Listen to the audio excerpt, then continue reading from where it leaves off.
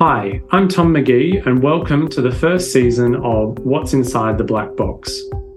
Through my experiences of a career so far in banking, consulting, and debt advisory, I found there to be a significant conceptual gap in the understanding of how banks and lenders work at different levels of the market, and what to consider in being a CEO or board member for the first time.